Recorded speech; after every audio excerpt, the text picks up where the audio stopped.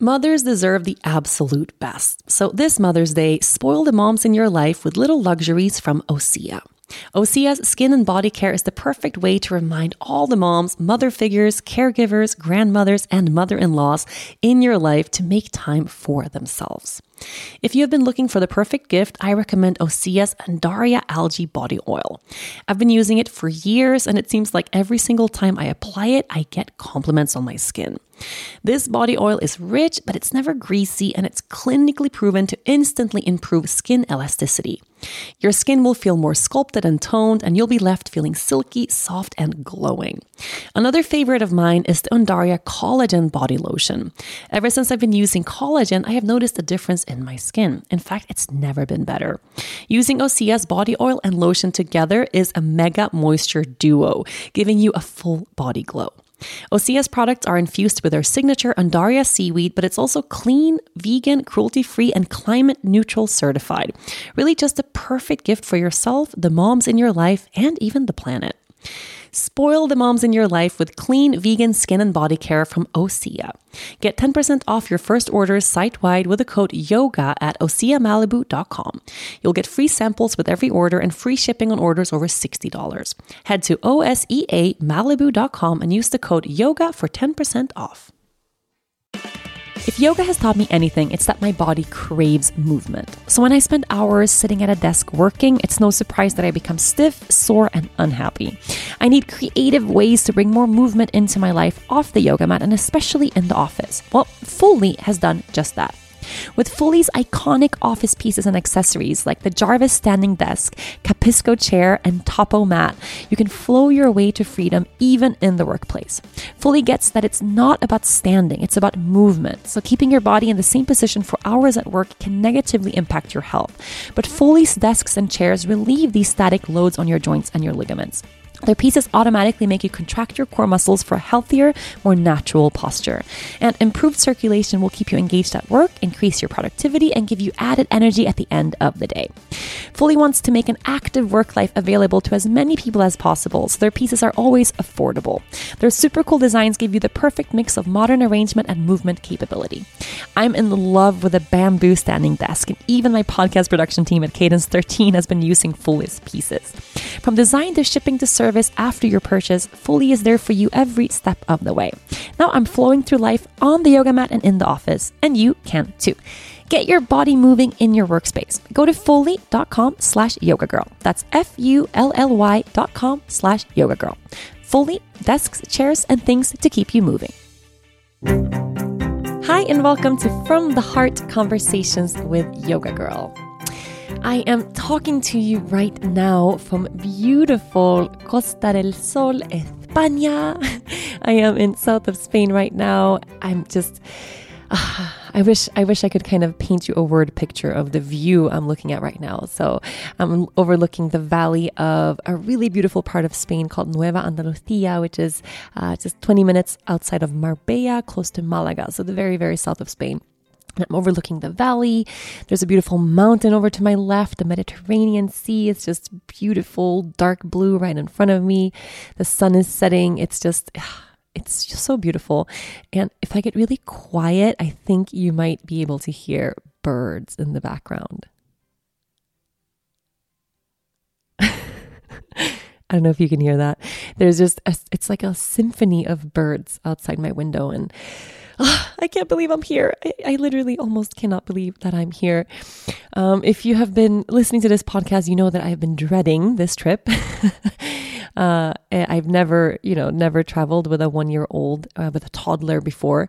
And the last travels that we had with a baby, she was a baby. She was 6 months old. So it's been, or maybe she was 6 months old. It was 7 months ago. So very, very different child. And that last trip we had was awful. And when I say awful, I mean awful, awful. If you don't believe me, there's a podcast episode called The Flight from Hell. And anytime you ever hear a parent say, we had the worst flight, you can go, you know what?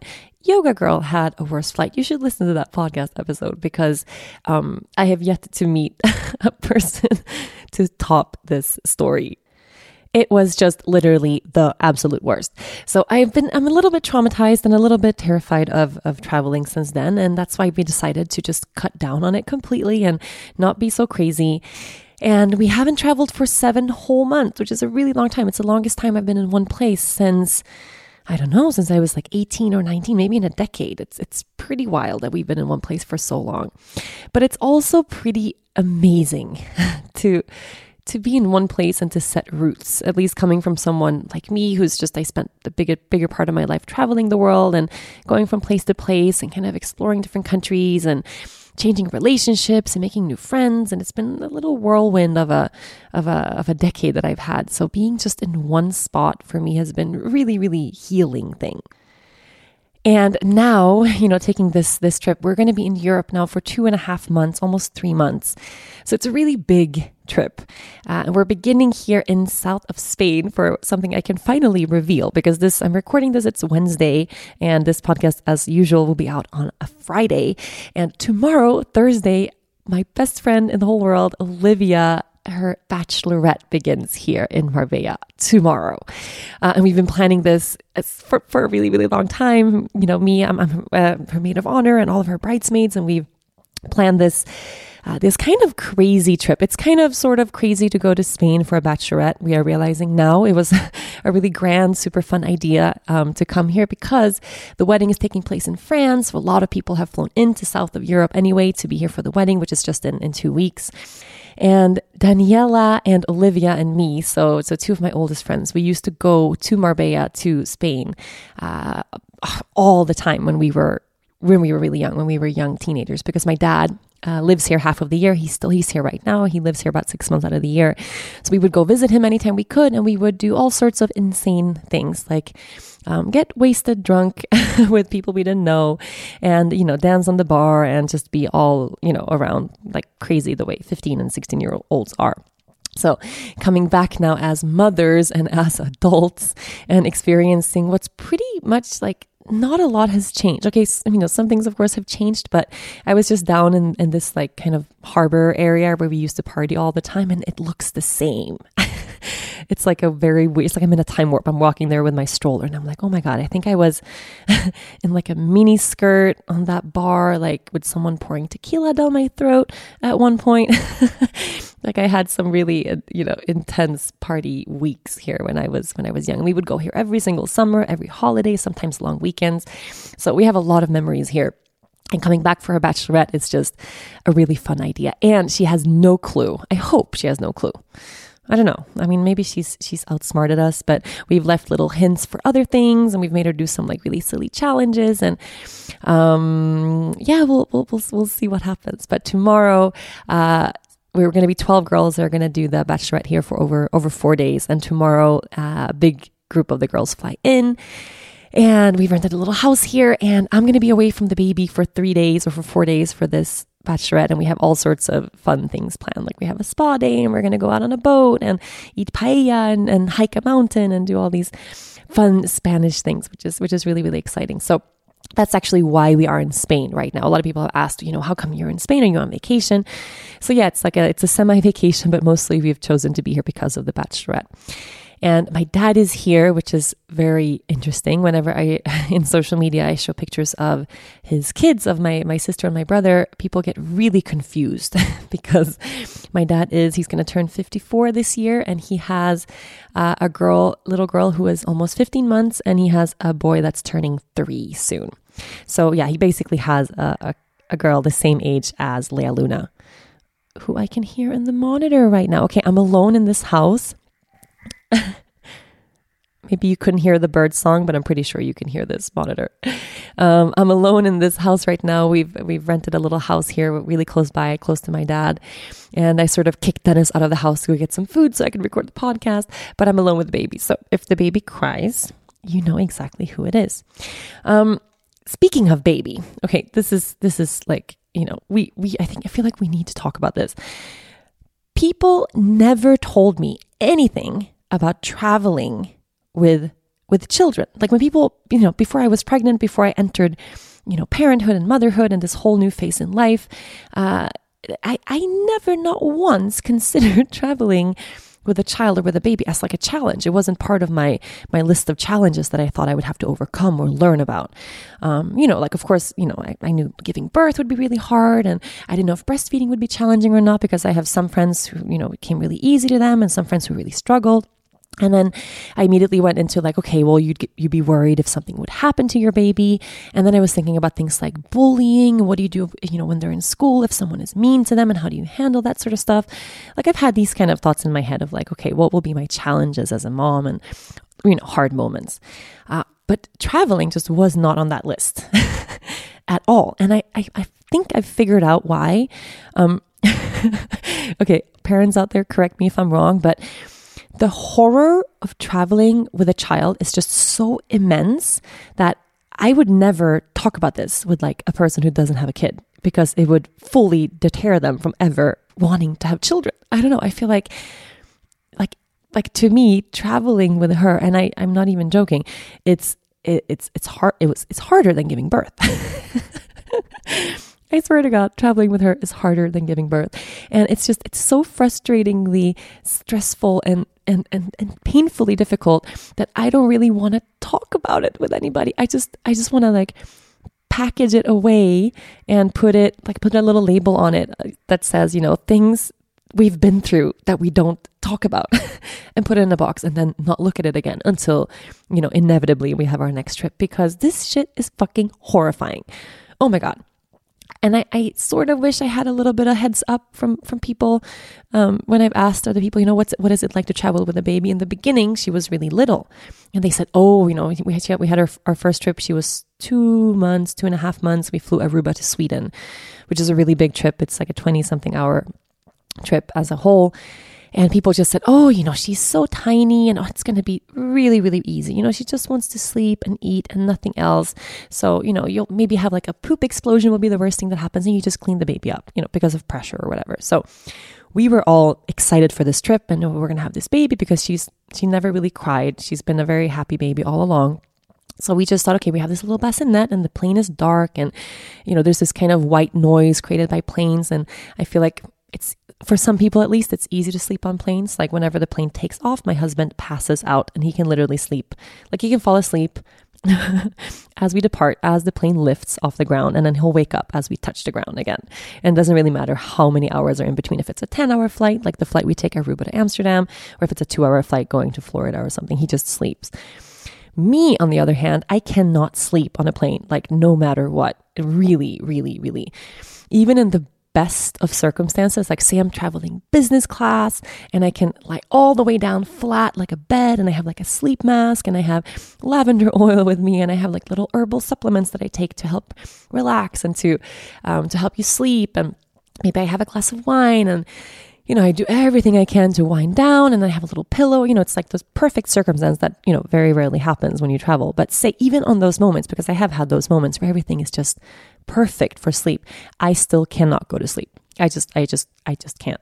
Maybe I'll like doze off for 30 minutes or something, but I'm just not a sleeper. Same for like trains or, boats or traveling by car or bus. Like I can't sleep anywhere. I'm not one of those easy sleep people. But I was thinking, because the baby is a baby, that would be really easy for her. And everybody told us, oh, you're so lucky you're traveling at this age, because it's the best age to travel. So we were very optimistic, boarded our plane with our tiny little baby, we had 8 or 9, spare outfits for her in case we would have like a poop thing happen, whatever. We boarded the plane and she literally went berserk. Like she lost her goddamn mind immediately. It was like we boarded this plane and she like looked around, sort of like she could barely hold her head up. She was tiny, and she was like, what the fuck is this? Like a metal tube going in the air. Like the moment we boarded the plane, she just objected and started crying. And she cried pretty much the whole trip. We could not get her to fall asleep. She would barely eat. She wouldn't calm down. It was like just the mere idea of being on a plane or being trapped in the space just made her totally nuts. It was awful. And of course, the more she cried, and I was in the beginning really nervous about other people on the plane and disturbing them and all this stuff. And then I think 45 minutes in, I was like, fuck all of you guys. If you don't have a screaming baby in your arms, you're good. Like anyone who looks down or gives like a stink eye to a parent with a crying baby or a, challenging moment with a baby on a plane, there's like a special place in hell for each of those people. I swear to God. And I had a few of those, like, on those first flights that we ever had where someone would look at me and kind of roll their eyes and like, oh my God, can you shut your baby up? No one said it to me like directly, but I could just kind of tell. It's like, yeah, because you're boarding a plane, you want to sleep at night and there's a crying baby. Of course, it's not fun for anyone. But if it's hard for you to relax because someone else has a crying baby on the plane, can you just put yourself in the shoes of the parent? I mean, the stress is like, just talking about this now, I can kind of feel like, oh, my body, like I feel like icky, like, oh, I don't even want to think about it because it's so awful. So anyway, after that first flight, we made it to Sweden. We had a lot of months in Sweden, I think 3 months in Sweden. And then we were traveling back. We went like back and forth, I think 4 times, or 4 of those long hauls we had. And each time, because she got a little older, people would tell us, okay, well, the next one will be even easier. Because then she was like 4 months. And the next one was even more awful. And then they said, well, the next one will be easier because, and then she's 6 months. And at 6 months, she kind of gets more things and you can kind of communicate with her a little bit easier. I tell you, I mean, I'm not even kidding you. Each flight we've had with this little angel has been worse than the one before. That's just what it is. She's been on 18 flights. No, 19 with this one. 19 flights. They have all been hell. They have all been so fucked up. I can't even tell you. And one of them, which was the second to last big haul across the Atlantic, included major diarrhea, poop explosions from both her and the dog, Ringo. So if you haven't heard that podcast episode, feel free to click pause right now and just venture back to the flight from hell. People, it's the highest rated podcast I have, which I think is just so hilarious because so many of my podcast episodes, I talk about deep stuff and I talk about overcoming adversity or spirituality or making peace with the past or self-love. Like I have these big serious topics and then I have this one podcast that's just about poop and everybody loves it. It's the highest rated podcast, highest downloaded podcast of all the podcasts. And I think because it's freaking hilarious. Like now, I can tell this story and just laugh a lot. No, I couldn't tell this story and laugh now because now I'm traumatized by this last flight we had. But normally I can tell that story and laugh because it's like too ridiculous to even be true. But yeah, it's all true. So anyway, so we didn't fly. We had all those horrible flights. We didn't fly with her, travel with her anywhere for 7 months. We even had a little trip. Dennis went to do an Ironman 2 weeks ago, and it's just a 2-hour flight to Florida, and it would have been really nice just to go there and kind of, like root on Dennis for this race, and we could have had like a little mini vacation, but just the idea of putting her on a plane for 2 hours, I was like, it's just not worth it. Like we'll stay home, we'll prepare for this big flight we have going to Spain.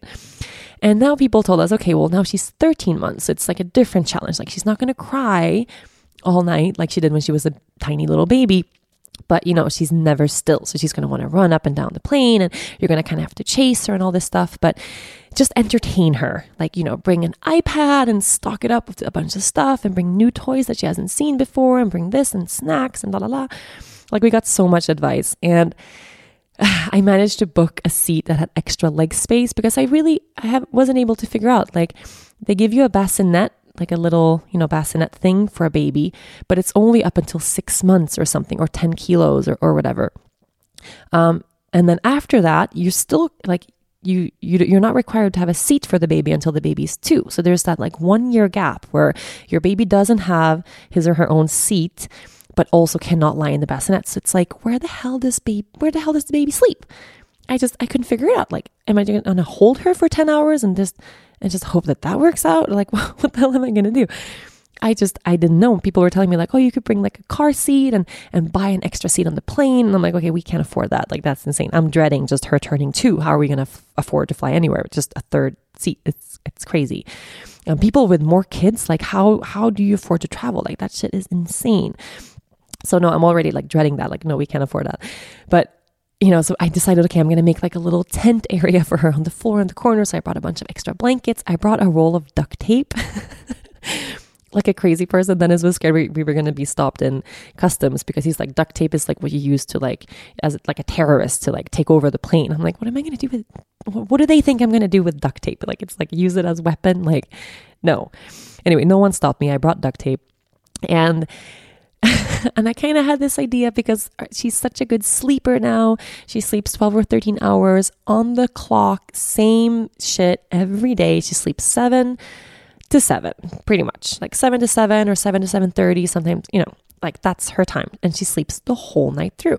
So I thought, okay, well, because the plane was at a perfect time, it was departing around 6. So I thought, okay, well, we'll get on the plane, we'll make it this cozy area, we'll do our whole sleep routine where she eats her oatmeal, and then we put on our PJs, and then we sing and we read, and then she should get tired, and then we bounce her a little bit, and then we put her to bed. Yeah, that just did not happen even a tiny little bit. Like there was like a moment where we thought, okay, maybe this is going to work out, where she got really tired and you could kind of tell. But the same thing happened as when she was really tiny. It's like we boarded the plane and she looked around and then she looked at me like, what the hell kind of bullshit is this? I did not sign up for this. Like, what is this? Where am I? Like, where's outside? Like she just does not want to be on the plane. And we stopped briefly in Bonaire to like refuel or something, and they opened the doors. She literally like kept running up to the door and tried to claw her way out to freedom. Like she just saw like the sky outside. She just wanted to leave the whole time. She's like, no, she hates it so much. And then she fell asleep like briefly right after dinner, like briefly. And then I thought, okay, well, wait, maybe she'll like sleep for the night now. And then we'll have like a whole night, and then I can maybe try to get some sleep and all this stuff. And we managed to put her like in this little like area on the floor that we made. The thing is, like, I don't know who's in charge of building these planes. And I understand probably like 90% of plane, architecture or plane design is safety and all that bullshit. I get that. But did no one ever consider the fact that there's like babies that are going to want to sleep on the plane? Why are there fluorescent lights like in your face the whole time? Like, why isn't there an option where you can kind of section off the bright, like horrible lighting and just choose like, okay, hey, I have a 13-month-old that just fell asleep. I don't want to have like a flashlight in her face so that if she wakes up a little bit, she goes like, what the hell? Why is it so bright? What's all this stuff? Like I feel like there should be an easy fix there. I don't know. I want to invent like a little device where you can just kind of block your own seating area in like a little tent. There must be some smart like engineer person. Oh, here she is. Oh, baby. Okay, I will be right back. You are listening to From the Heart, Conversations with Yoga Girl.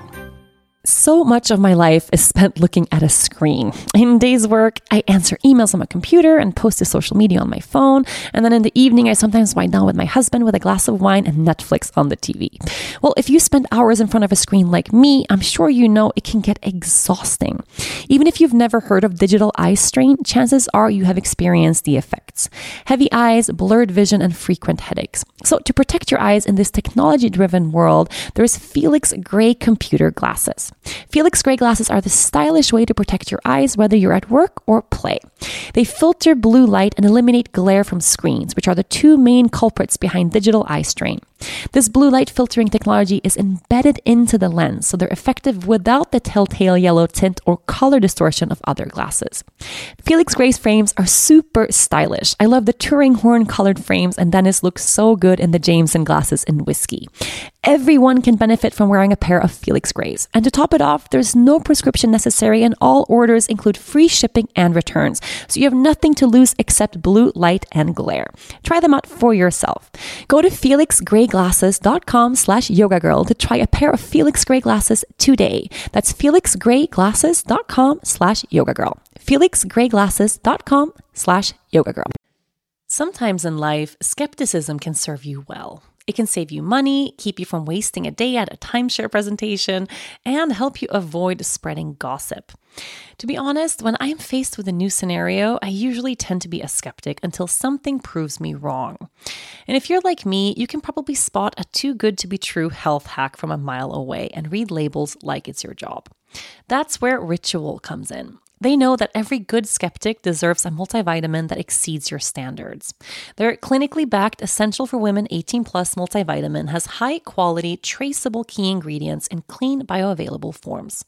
Take 2 delayed release capsules per day that optimize your body's absorption, and you'll get 9 key nutrients. Rituals Essential for Women is USP verified, so you know you can trust what you're putting in your body. Only about 1% of supplement brands on the market have the USP verified mark, which shows the product contains the ingredients actually listed on the label.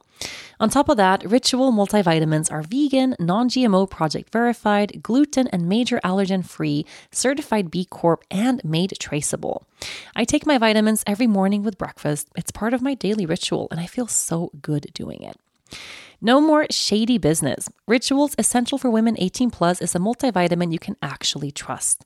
Get 25% off your first month at ritual.com/yogagirl. Start Ritual or add Essential for Women 18 Plus to your subscription today. That's ritual.com/yogagirl for 25% off. Okay, so there must be some sort of like smart engineer person out there who can just invent a plain tent for families traveling with young children. You know, like even just like a little tent for just one seat, or for like a little corner on the floor that you can just kind of zip up somehow. I know anybody listening, like I would love to like support this idea if you make it happen. Like I'll free marketing through social media if you invent this thing for me. I swear, my mom was like, you should bring like a cardboard box so that when she falls asleep on the floor, you can like cover her face with it, but she can still breathe. So it's not like a blanket in her face, so that, you know, when the lights are on and all that stuff, like it stays dark for her. And I was like, okay, that sounds insane. I'm not going to travel with like a giant cardboard box. And then I was on that plane and she's lying there on the floor, but the lights are so bright and she doesn't sleep well in like daytime lighting and all this stuff. And these lights are just insane. And I was just staring at her. I'm like, oh my God, like she's just gonna like, the moment she just flutters her eyes a little bit, like it's over. And yeah, of course, that's exactly what happened. And she woke up, but then she was like one sleep cycle into a night sleep. So she didn't wake up like, oh, hey, what's up, you guys? She woke up like screaming, like she was dying, like screaming, torture. And was so sad and so tired and, you know, overtired like by then, because it's already like 2 hours past her normal bedtime. And that moment was like the beginning of, we had 9 hours to go on this flight, and she didn't mellow out once. Like we had 9 hours left, and she basically went between crying, just completely crying. Like she was like in full on despair. Like she was so distraught, like of the whole situation. Her eyes were red. She's rubbing her eyes. She's just like trying to sleep. She couldn't put herself to sleep. So she went over that like hump of just tiredness where, you know, they become so tired that it's impossible for them to drop into sleep. And she spent the entire night like awake, crying, sad, and then she got really hyper and like in the middle of the night, like 4 a.m, she just like stood up and just started clapping her hands and looked around the cabin and like laughing, you know, like hysterical laughing. And it wasn't funny. It was just so fucking sad. Like it was just horrible and awful. And at one point, Dennis was like, okay, I'm going to just strap her in like to my seatbelt and just like, she's crying anyway, just like hold her down and let her cry until she just surrenders, because this shit is not working. So he did that, and that was horrible, horrible, horrible. And like I saw people like in the cabin kind of look around and like, you know, what are we doing to this poor baby? Like, ugh. But then finally she just gave up, I guess. But she still didn't fall asleep. She just kind of laid on his lap, like holding her little lovey, just staring out into nothing. I mean, it was so fucking horrible. And then, of course, like 30 minutes before we're about to land, she falls asleep. And then, you know, by then it's like she's been up for forever, and it's just everything is forked. And no, it was so intense and so bad. Everything was horrible. And then we get to Amsterdam, and again, it was just, it just went from bad to worse to a little bit worse. And then we had 5 hours in Amsterdam, and then we had another 3-hour flight to get to Spain, and then an hour drive to get to where we were going. So it was just like, we were kind of we were like 2/3 of the way, but we still had a really long way to go. So by the time we arrived and we actually made it to the house, like both Dennis and I were like shaking, you know, it's like our nerves are just completely shot. Like, you know, no matter what you do, like you just can't relax. Has anybody had that feeling of just, you're so wired and tired? And I'd been up for, I don't even know, like 30 something crazy hours. And it's not just being awake. Like if I was alone on a flight and I was just awake and couldn't sleep, that would be different. But just awake with this like high strung tension and stress. And then my heart is breaking for her because I know she's suffering. You know, she just wants to sleep, but she can't. So she's suffering. And it's just, you know, I can't explain to her, like, honey, I'm sorry, we're traveling. Like, she doesn't understand. Like, we're going to see grandpa and grandma and Olivia and Patrick and Hunter and like, you know, all our family and friends. Like, there's a point in this. Or there was like turbulence at one point and like she had to be in the seat, but she was kicking and screaming. And like, I can't explain to her, like, she doesn't understand. Like, there's turbulence. We have to sit down. So I'm really longing for her to be like, I don't know, like a year or two older. I don't know how old are children when they understand that sort of stuff. I'm thinking like 3 at least, probably not a year from now, maybe 2 years from now, where I can, you know, sensibly explain things to her, hopefully. I'm kind of longing for that time, but I just decided like until then, like we're not fucking going anywhere. Like I kid you not, like it's not worth it. Like it's not worth it. No matter the trip, no matter the destination or like the amazing adventure or whatever occasion that awaits us, like those 24 hours of getting here of just complete madness and anxiety, it's not worth it. It's not. It's absolutely not. There was one point during the flight where just me and Dennis are just like looking at each other like, oh my God, it's everything we like hoped it wouldn't be and worse. Like it was so horrible. And then he looked at me, he's like, are you thinking what I'm thinking? And I was thinking like, we never travel again. I was like, yeah, I'm thinking what you're thinking. He's like, okay, so vasectomy. Meaning like no other babies, like this is it ends here. Like, no more. I was like, you know, and I was just kind of like, yeah, I mean, I would be fine with that. I don't think we're gonna do this again. The thought of doing this with two children, imagine having that like 2-month-old, like that tiny baby, and then a toddler, like, oh my God, my mind just fucking explodes. And this is the thing though. Like, I feel like people get recognized for amazing feats all the time. Like if you do something amazing, like, you know, people win the Nobel Prize for different reasons and people climb Mount Everest or like Dennis, he runs like an Ironman for whatever. And, you know, people get like a lot of praise and applause and are seen in society as these like amazing people for overcoming things or for accomplishing things. Why is there no award for mothers and fathers on red-eye flights with toddlers? Like, I feel like I seriously, for people that do this and that do this more than once and that do this and don't have a complete fucking meltdown, like I fully understand. If I wasn't, you know, I do a lot of yoga, I meditate, I work on myself, I'm super into personal development, like I live with my own shit, like I'm very aware of my faults and, you know, I do a lot of work and I like to believe that I'm a fairly conscious person, you know. And I could just imagine, like, if I was in a bad place in my life, like if shit was going down or I was about to lose my job or if I was sick or whatever, like if I just wasn't in a good place, there is no fucking way I could manage a flight like that. Like it's just not possible. I completely understand like parents who just snap, like who fully snap.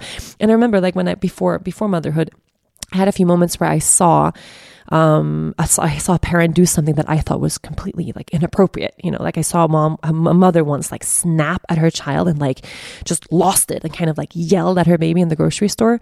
And I was like, I remember telling whoever I was with, like, oh my God, did you see that mother like abuse her child? Like, oh, she snapped at her baby. Are you kidding me? Okay, of course that's horrible. I'm not saying you should go snap at your kids, but it's completely understandable. Like, you don't know what everybody else is going through. Like, no one knows the battles that everybody else fights. So of course, you know, I could in my like 21-year-old self be like, oh my God, when I'm a mom, I'm going to be peaceful all the time and I'm going to communicate with my child and I'm not going to say no, I'm not going to snap. There is a limit to what a human being can manage. I mean, I kid you not. I have full understanding, full support for every single parent out there. We're all just trying our fucking best. I swear. And when I had asked through social media for some advice from other parents, like, what do I do for this long flight with a toddler who's really active? A bunch of people wrote me like Benadryl, melatonin, you know, like there's over-the-counter medication you can give your baby for them to mellow out. And before the flight, I was like, Dennis, like people are telling me to drug the baby. He was like, what do you mean? I'm like, well, like Benadryl. It's like, I mean, it's allergy medication, but it makes you all like drowsy and like tired and stuff. He's like, what? That sounds kind of insane. Dude, if I would have had like some Benadryl mid-flight, oh my God. It's kind of like before giving birth, how I was like, oh, no, I would never want an epidural. I would never want medication. I want it to be all natural and all zen, and I'm going to meditate my baby out.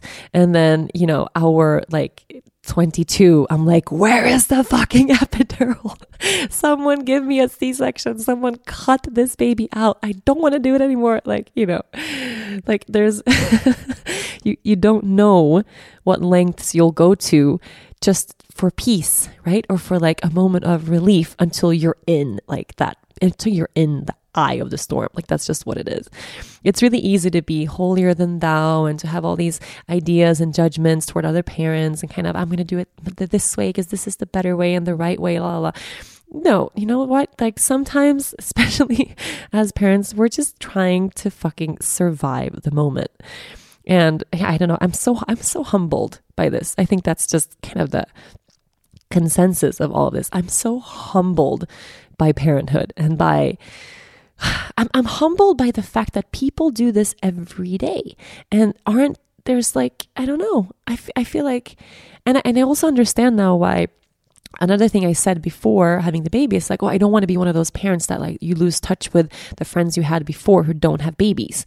We really have to work really hard to stay as close as we were with our friends before and the friends that don't have kids. And of course, it's all going to be the same. Like when you fight these types of battles and this is just the reality of what your life is, it's really hard to connect like to other levels of problems. I don't know. And I feel kind of like a bitch saying this. All of my friends listening, like, it's not like I don't care about your problems if you don't have babies. It's just when I'm in that moment of like being really tired because she's not sleeping or she's sick or I'm worried or, shit is going down or I'm like in a trip like this or whatever. And then I'll have like a single friend who's like, that guy didn't call me back. And I'm like, tell me about your life problems. Like, please tell me about how hard it is that cute guy you met at the coffee place hasn't called you in one day. Like, let me tell you the story of how I flew to Spain. But of course, it's completely impossible to have that conversation and you can't diminish someone else's problems just because, but I'm realizing now, like, there's a reason why people with kids gravitate friendship-wise toward other people with kids because it's just a whole different perspective. It's just, yeah. And people said like, I wish I didn't take for granted what life was before children, all of that. I don't feel that way. Like, I feel like I did a pretty good job, enjoying life and all of this. And the weird thing is like, no matter how hard the hard moments are, like I can't even say like, it's all worth it. Like it's worth it times like a billion. Like, I wouldn't trade it. I wouldn't even trade it for anything. That's the thing. Like, I love her so fucking much. She gives me so much joy and purpose and meaning, like I wouldn't have it any other way. I cannot imagine my life without her. And that's also a concept that's really hard to explain. I don't know. It's just, and I tried to have this explained to me before Lea Luna was born and I just couldn't get it. And now it's like, hey, I can actually go through these things. Like, I can do hard things. I can record a podcast with baby crying in the background. Oh, she's so jet lagged. I will be right back again. You are listening to From the Heart, Conversations with Yoga Girl. I love reading. My bookshelf is filled with amazing titles from all my favorite authors. The only problem is that I need time to physically sit down with a book and read it. With businesses, a baby girl, and a household to run, time is not always on my side. Well, thanks to Audible, my favorite reads are now available for me to listen to, hands and eyes free. It's the perfect way to multitask. Audible is a leading provider of premium spoken information and entertainment on the internet. In fact, Audible has the largest selection of audiobooks on the planet, which is perfect for my daily routine in Aruba. Whether I'm going for a run with my husband, sunbathing on the beach, playing with my baby girl, or just enjoying some downtime in the backyard, listening to my favorite books has never been easier. Well, you can do it too. Sign up as an Audible listener for a low monthly fee. Audible members get a credit every month for a free audiobook in the store regardless of price. And unused credit rolls over to the next month. With Audible, you can keep your books and re-listen anytime, even if you cancel your membership. Browse and binge more books by seamlessly switching between devices, picking up exactly where you left off, whether you're on your phone, iPod, tablet, in your car, or at home. Get through a ton of books while doing almost anything. From titles in business, classics, fiction, history, mysteries, sci-fi, self-development, kids categories, and much more, you can use Audible for any and all purposes, whether it's personal, informational, or educational. I was absolutely thrilled to find some of my all-time favorites, like Glennon Doyle's Love Warrior, Elizabeth Gilbert's Big Magic, and even the original Be Here Now talks by Ram Dass. Claim the free audiobook waiting for you right now through a unique link exclusive to From the Heart listeners. Go to audible.com/yogagirl and browse the unmatched selection of audio programs. Download a title for free and start listening. It's that easy. Go to Audible, audible.com/yogagirl or text yogagirl to 500-500 to get started today. We can do hard things. I mean, I would do this over and over, again and again.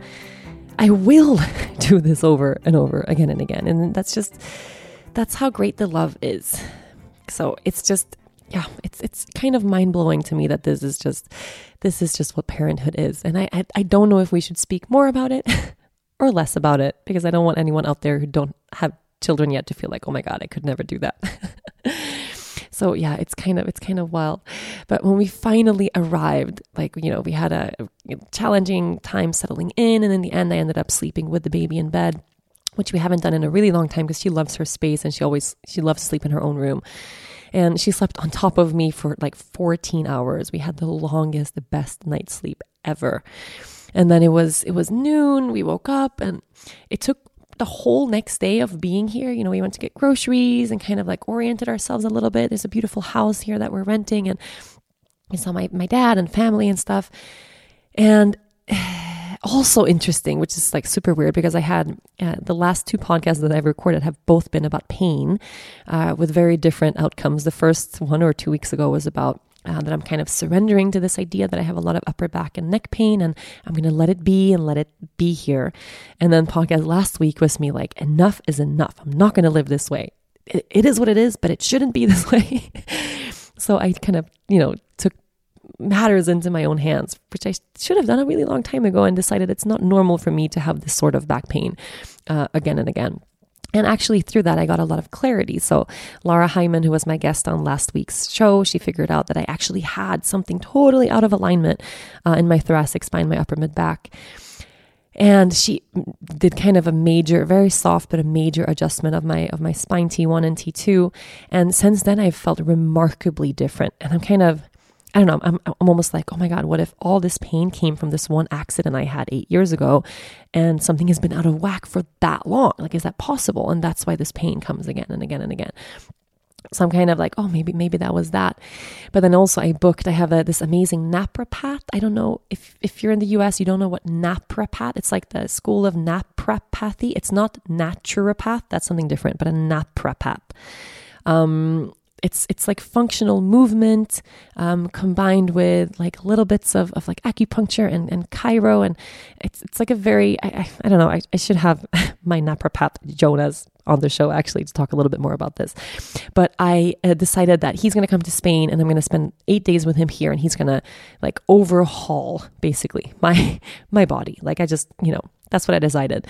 And I decided that in the midst of pain, this was a very crazy decision because we're here for this kind of vacation and with the baby and Dennis and I, and then I'm inviting this guy to come for an intensive like boot camp to heal me, right? Or to help support my healing and my movement and my alignment. And then I forgot about that. So then he's here and he's like, hey, okay, we have the first session this and that time. And I was like, oh my God, okay. And it's 6 hours a day. Okay, we just stop and digest that. I have for 8 days straight, 6 hours a day.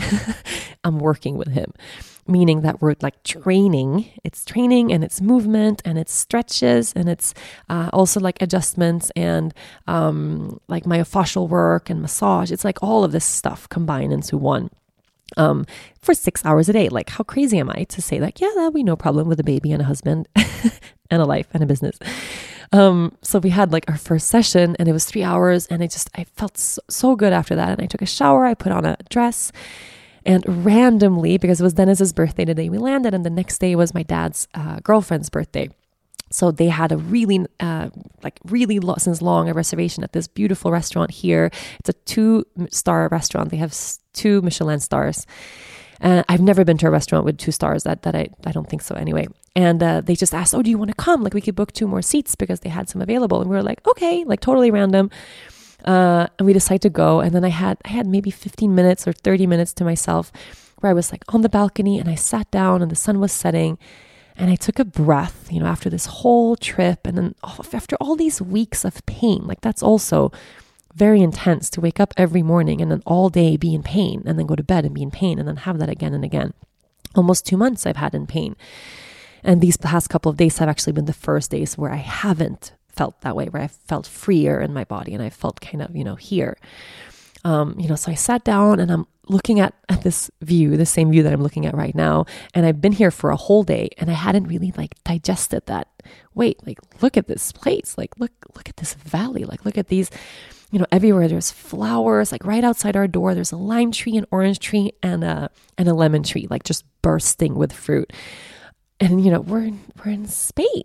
Wait. And I just, I was on the couch looking out at the sea and I took a breath. And then as I exhale, I could almost feel how my soul dropped back into my body.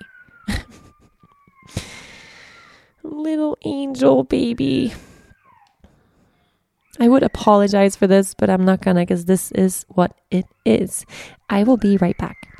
You are listening to From the Heart, Conversations with Yoga Girl. The first thing I do every morning before my baby girl wakes up is go into the kitchen and make myself a cup of coffee. But not just any coffee anymore. I drink mushroom coffee.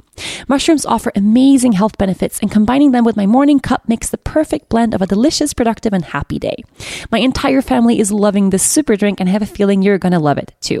Go check out Four Sigmatic Mushroom Coffee. The Four Sigmatic coffee is developed with extremely high-quality mushrooms and other superfoods free of pesticides and mycotoxins.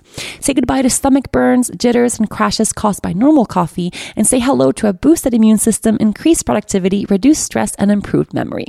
Best of all, it tastes great and is quick to prepare. Just tear open the bag, mix with hot water or nut milk, and enjoy.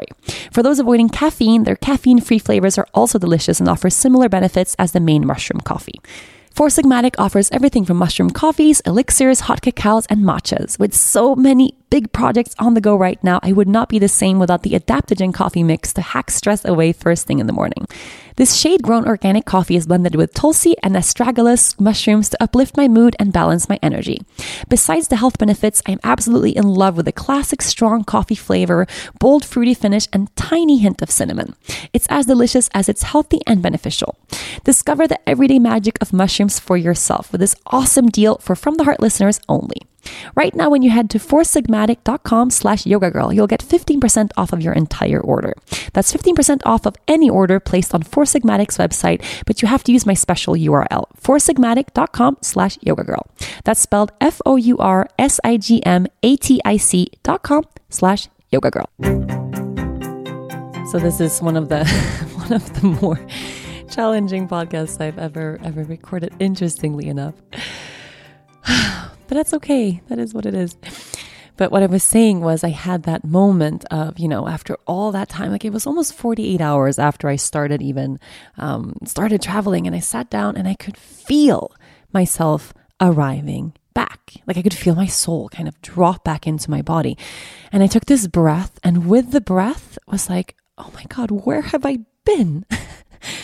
Because that's always the epiphany that comes along with coming back to the present moment. When we arrive back here now, it always comes along with this understanding of, oh, I was just somewhere else, right? Do you guys get that as well? So with me, it's specifically tangible right after those moments of extreme challenge, right? After being completely, full of anxiety or stressed or panic or whatever, like a trip like this, which was just for so long, all of that. And then I dropped back and I could kind of look around, and then I see everything is rosy and beautiful. And the whole day, I hadn't even appreciated the fact that I was in Spain, because I was still riding on this wavelength of just kind of panic and stress, right? And it took me all day to even settle back. And it required 3 hours of moving my body, 3 hours of of just being with my body and breathing and really listening to what Jonas is telling me to do. And it's all new movement for me. So it's just way out of my comfort zone and all of this. And then sitting down and then looking at the sky and realizing, I'm like, oh my God, here I am. Like Ram Dass says, and here we all are. And that moment for me came with the realization of, okay, where the hell have I been for the past 40 something hours? I haven't been here at all. So I look back at this trip, and even in those moments of just, because there were like little breaks of all the panic and all the intense screaming and crying and all this stuff. There were pauses in between. There were moments where she watched a little bit of The Lion King. She had 40 minutes when she slept at the beginning of the plane. There were moments that were kind of okay in the midst of this nightmare. But even in those moments, I was completely unable to feel grateful for them or to be like, okay, if I was just here now, I would be in a moment of peace because right now everything is peaceful. Maybe 5 minutes ago, it was total panic and insanity, but now the baby is sleeping and who knows, she might sleep for 10 hours. She might wake up in 30 seconds. There's no way for me to know that. But if I live in the idea of, oh my God, she's going to wake up. Oh my God, can everybody shut the fuck up? Can they turn the goddamn lights off in this horrid plane? Like I was stressing about all those things, anticipating all the things that might go wrong, in which she might wake up again and then we start all over, right?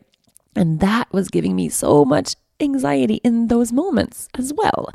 When truth is, if I'm here now, if I'm actually present and I'm in my body and not in the mind worrying about what's next or with the stress of what was before, then everything would feel okay.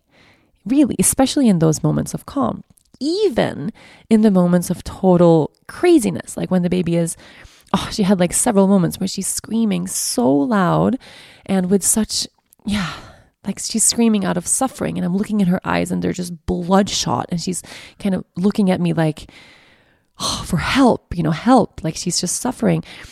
Even in those like horrible moments, if I'm here right now and not in my mind with this idea of like, oh my God, I'm traumatizing my child, because that's what I'm thinking, right? I'm like, why are we on this stupid fucking trip? And I'm going over every reason in my mind of why we shouldn't be here. We could have been home, like in our bathtub right now, in our perfect house where everything is quiet and we have routine and she sleeps great and, she's so happy and we're dragging her here for what? And even big things like, okay, hey, my best friend is marrying Dennis's best friend. It's a pretty big occasion, like ginormous occasion. It's a big deal. But even then in that moment, I'm like, this is not worth it. None of it is worth it. Like, I'm sorry. Like, this is just, why are we here? None of it matters. None of it is worth this. And then I started thinking about like, it's going to get worse and worse. And I know we have so many hours left to go. So just the idea of like, oh my God, it's so bad right now. And it's just an hour in and we have like 22 hours to go of this fucking trip. Of course it intensifies the stress of the moment instead of it just being like, okay, like what's happening right now? I'm on a plane. Okay. I'm here. Like my body's here. I'm holding my baby. She's safe. I'm safe. She's really upset. She can't sleep. That's just the reality. Like right now, if I don't attach anything more to it than what actually is, then it isn't all that bad. It still sucks to hold a shrieking, screaming baby on a tiny, airplane. Of course it sucks. It's always going to suck. But I think by not being there and being able to be really present in that challenging space, I'm actually making it a lot worse. Right. And also probably like she can sense that I am stressed and I'm panicking and I'm starting to get like really frantic of, oh my God, how are we going to calm her down? How are we going to get her to sleep? And worst case scenario, like it kind of happened. Like I was thinking like worst case, okay, she doesn't sleep for the whole 24-hour trip and she screams the whole way and she's just totally panicked and we're exhausted and it's horrible. And yeah, all of that happened. And I was able to sit after that and come back to my body and just feel totally grateful to be here. Like even at the end of that, everything is okay. Fact of the matter is, it's all okay when I'm here. And you can apply that, at least that idea, that mindset or that view of the idea of looking at life in that way, you can apply it to really challenging stuff too. Because in the big scheme of things that I've gone through that are like really horrible, a 24-hour really, really bad flight with my baby, it's not going to be, what I remember on my last days on this earth. It's not going to be what I look back at as like, oh my God, I overcame. I've been through death and a lot of death and grief, and I lost my best friend, and our dog passed away, and I have a mom who struggles with depression and suicide, and like I've lost really good friends of mine, family members with cancer, like I've been through stuff that was really bad, like actual life stuff that totally was horrible. So comparing that, my best friend died. That was shit. That flight I took to Spain to go to bachelorette party, really? Do those two things compare? In the moment they sort of do, because it is moving through this horrible, painful thing. And it's really hard to get any sense of perspective there when you're in that total panic. But if you're able to at least begin the practice of applying this idea of presence in the challenging stuff, maybe you can apply it on the really heavy things as well. And this is something that I was really deep in practice in whenever I was going through those heavy moments of actual heartache, right? So people would tell me oh, well, if it's all for a reason, or isn't that the shittiest thing to hear? I mean, anyone who's lost a loved one, it's all for a reason. And if you're in that moment of total despair, it's what do you mean it's for a fucking reason? This, my best friend died and you say it's purposeful? Are you saying she was supposed to die? It's a really, really hard thing to grasp, especially when you're in that moment of total pain. But if even in that space, if I was able to just be there, right? And I had a lot of those moments where actually that the pain was so overwhelming and the despair was just at such a high degree that I couldn't take it. I couldn't live with it. That was the feeling. I can't bear another second of this pain. It's I can't take it anymore. Where I sort of had this surrendering happen. And it wasn't a conscious thing where I'm okay, I'm going to surrender now and I'm going to just allow all of this to be the way it is. It sort of happened on its own because I think the degree of pain was that big that I had no other choice. It was I can't continue to live with this, the big thought that I had that was in my head again and again and again was that I don't want her to be dead, right? That was my, I kept thinking of scenarios that just, no matter how I would twist and turn it, it would never be that way. I wish I would have called her 5 minutes before she got in the car, and then maybe something would have been different, or I should have texted her later, the last text I sent. I had all these things that I was going over and over. If I would have done X, Y, Z, maybe she would still be alive. I just wanted her to be alive. And of course it was not possible. She died, she was dead. You can bang your head against the wall again and again with the same longing of something. If it's not possible, it's not possible. No matter how badly I want it, it's not going to change. So I had one of those moments where I was just oh my God, she's dead. I have to surrender to this. There's no possible other scenario than just accepting what is. I can fight it, and fighting it actually brings more pain. Sort of how, at a different degree of pain, but sort of how being on the plane with a shrieking, screaming baby, not accepting the situation, wishing I was somewhere else, wishing I hadn't gone on this trip, or thinking of, I shouldn't be here, or we shouldn't have done this, we should be home in our bathtub. The idea of that it should be different, it makes everything so much worse. It makes everything so much worse. So when I had that moment of surrendering when my friend died, it changed everything. And the pain was of course still there and still overwhelming, but I was able to be more present with myself in that pain. So actually, the feeling I had yesterday when I just sat down on the couch outside and I saw the sky and I was oh my God, I'm here. I had so many of those moments, but also in that intense pain where I would just kind of almost I stepped back, and then I saw life for what it was. And life, what it was okay, it's life without my best friend, but there's still beauty here, right? I'm still breathing. I can feel my heart right now. I can feel my own inhale, my own exhale. There's life pulsating through my body. I could look up and there was the moon and just be blown away by oh my God, there's the moon, right there. It's unbelievable how gorgeous this moon is. And it's right there hanging over my head this whole time and I didn't see it. And those moments of clarity, or those moments of acceptance, of a little bit of peace in the midst of challenge, they all came when I accepted everything for what it was. And then I would, go back into this mindset and this thoughts of, I shouldn't be this way, and why did this happen, and how could I have changed it, and pain and mind stuff would come back again. But if you can learn to practice this stuff in those moments, I think, oh my God, I think it will completely change all of our lives. Because at the end of the day, what if that's why the universe provides us with stuff like this? And I'm making a big leap here from a, a horrible flight with a toddler and losing someone you love. Of course, it's a big leap to two very different scenarios, but somehow that anxiety and that pain and that longing to escape the present moment, it's very similar, right? It's very similar. And what if the universe is constantly providing us with these challenges, with these moments where everything is just so fucking hard, for us to practice this again and again and again? Okay, how can I, in this struggle, be reminded of the fact that I'm still here, my heart still beats, and not escape my body, not escape the moment and drop into mind and drop into worry and anxiety and regret? What if I could just be here now, even in that pain? And if we learn to do that, or we learn to take little leaps into the present moment and challenge, imagine what that would be like when everything is actually going really well. Just imagine, how much time do we waste in a regular day when everything is fine? We don't really have any big problems, but the mind will find reasons to why nothing is working all the time. I'll have objectively really good days at home where the whole day my mind can be just completely occupied with that one thing, like an employee of ours told me that was really rude or disrespectful. Something like that. I had something like that happen, and then all day I'm attached to this, oh my God, this thing that person told me, and that was so awful and so rude, and why would she say that? And all day, and then at the end of the day I realized, wait, how much time did I spend today going over and over and over in my head this thing someone said?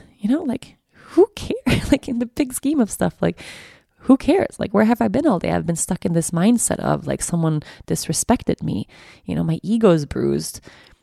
And because of that, I was so attached to that thing that I missed out on all these things that happened today. It was a beautiful day. The sun was shining all day. I have my baby around. She smiles all the time. My husband's here, asking for my attention. And I'm not present there because I was stuck with this story that happened that, tomorrow already I had completely forgotten about and never thought of again.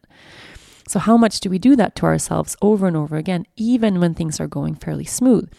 The mind will always look for reasons to tell you that right now is not good enough, right? You can look around right now, wherever you are in your life, listening to this podcast, listening to these words, and your mind will tell you 100 things that should be different, right? Things that you should be improving on, things that could be a little bit better, ways that you could be a better person or more good looking or more successful, or, reasons why people in your surroundings should act different, or they should be different toward you, or, your relationships should be better and people should be kinder and more accepting and not act this and that way and not talk shit and they should respect you and blah, blah, blah.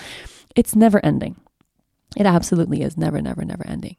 And ultimately, I think maybe we only have one choice. Maybe the choice is just live life in that mindset where you're absorbed in thought, which always will mean that you're absorbed in drama all the time. That's one way. And you might find little moments of peace in the in-between, but it's going to be endless strings of drama all the time. And it might be superficial drama, someone said something disrespectful to you.